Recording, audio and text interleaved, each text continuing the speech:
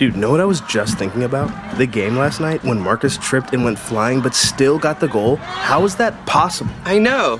The whole thing was like set to epic music. Sorry, I don't mean to be rude, but why do you guys think now is the right time to be talking about soccer or football or whatever? Ugh, it's people like you that got us into this mess. Is she talking to us? She obviously is, Chris. Yeah, I am talking to you with the Glen Rock High School sweaters. We're at the climate strike, not like ESPN's Sports Center. Okay, first of all, we're not sports commentators, we're on the team. We live this. Second of all, we can talk about whatever we want. Free country.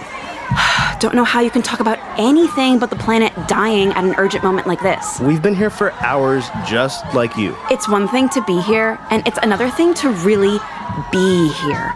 All those people in those office buildings, they think taking a work break to poke their head out the window is being here. But then they go back into their lives like corporate prairie dogs. Unless we disrupt the routine, there won't be a routine anymore. That was a great speech. I'll consider it when I choose my next conversation topic. Well, I'm going back to my friends who don't need those kind of reminders. Okay, happy for you.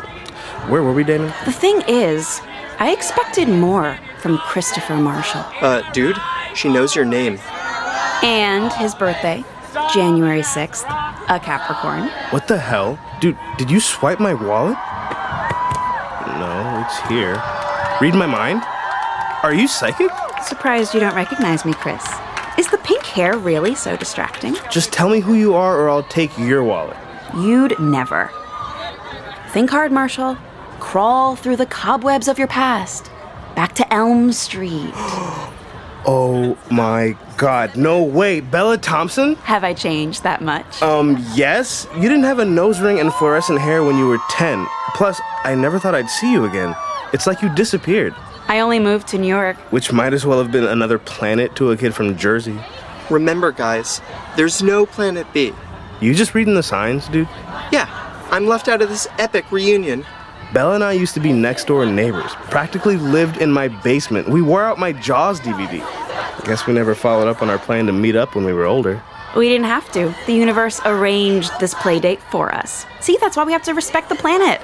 She works in mysterious ways. To be fair, so do Marcus Jackson's goal-scoring abilities. Okay, so you still play soccer. Has anything changed in the last 6 years? You sure that's an appropriate conversation for the climate change rally? For you, guess I'll make an exception.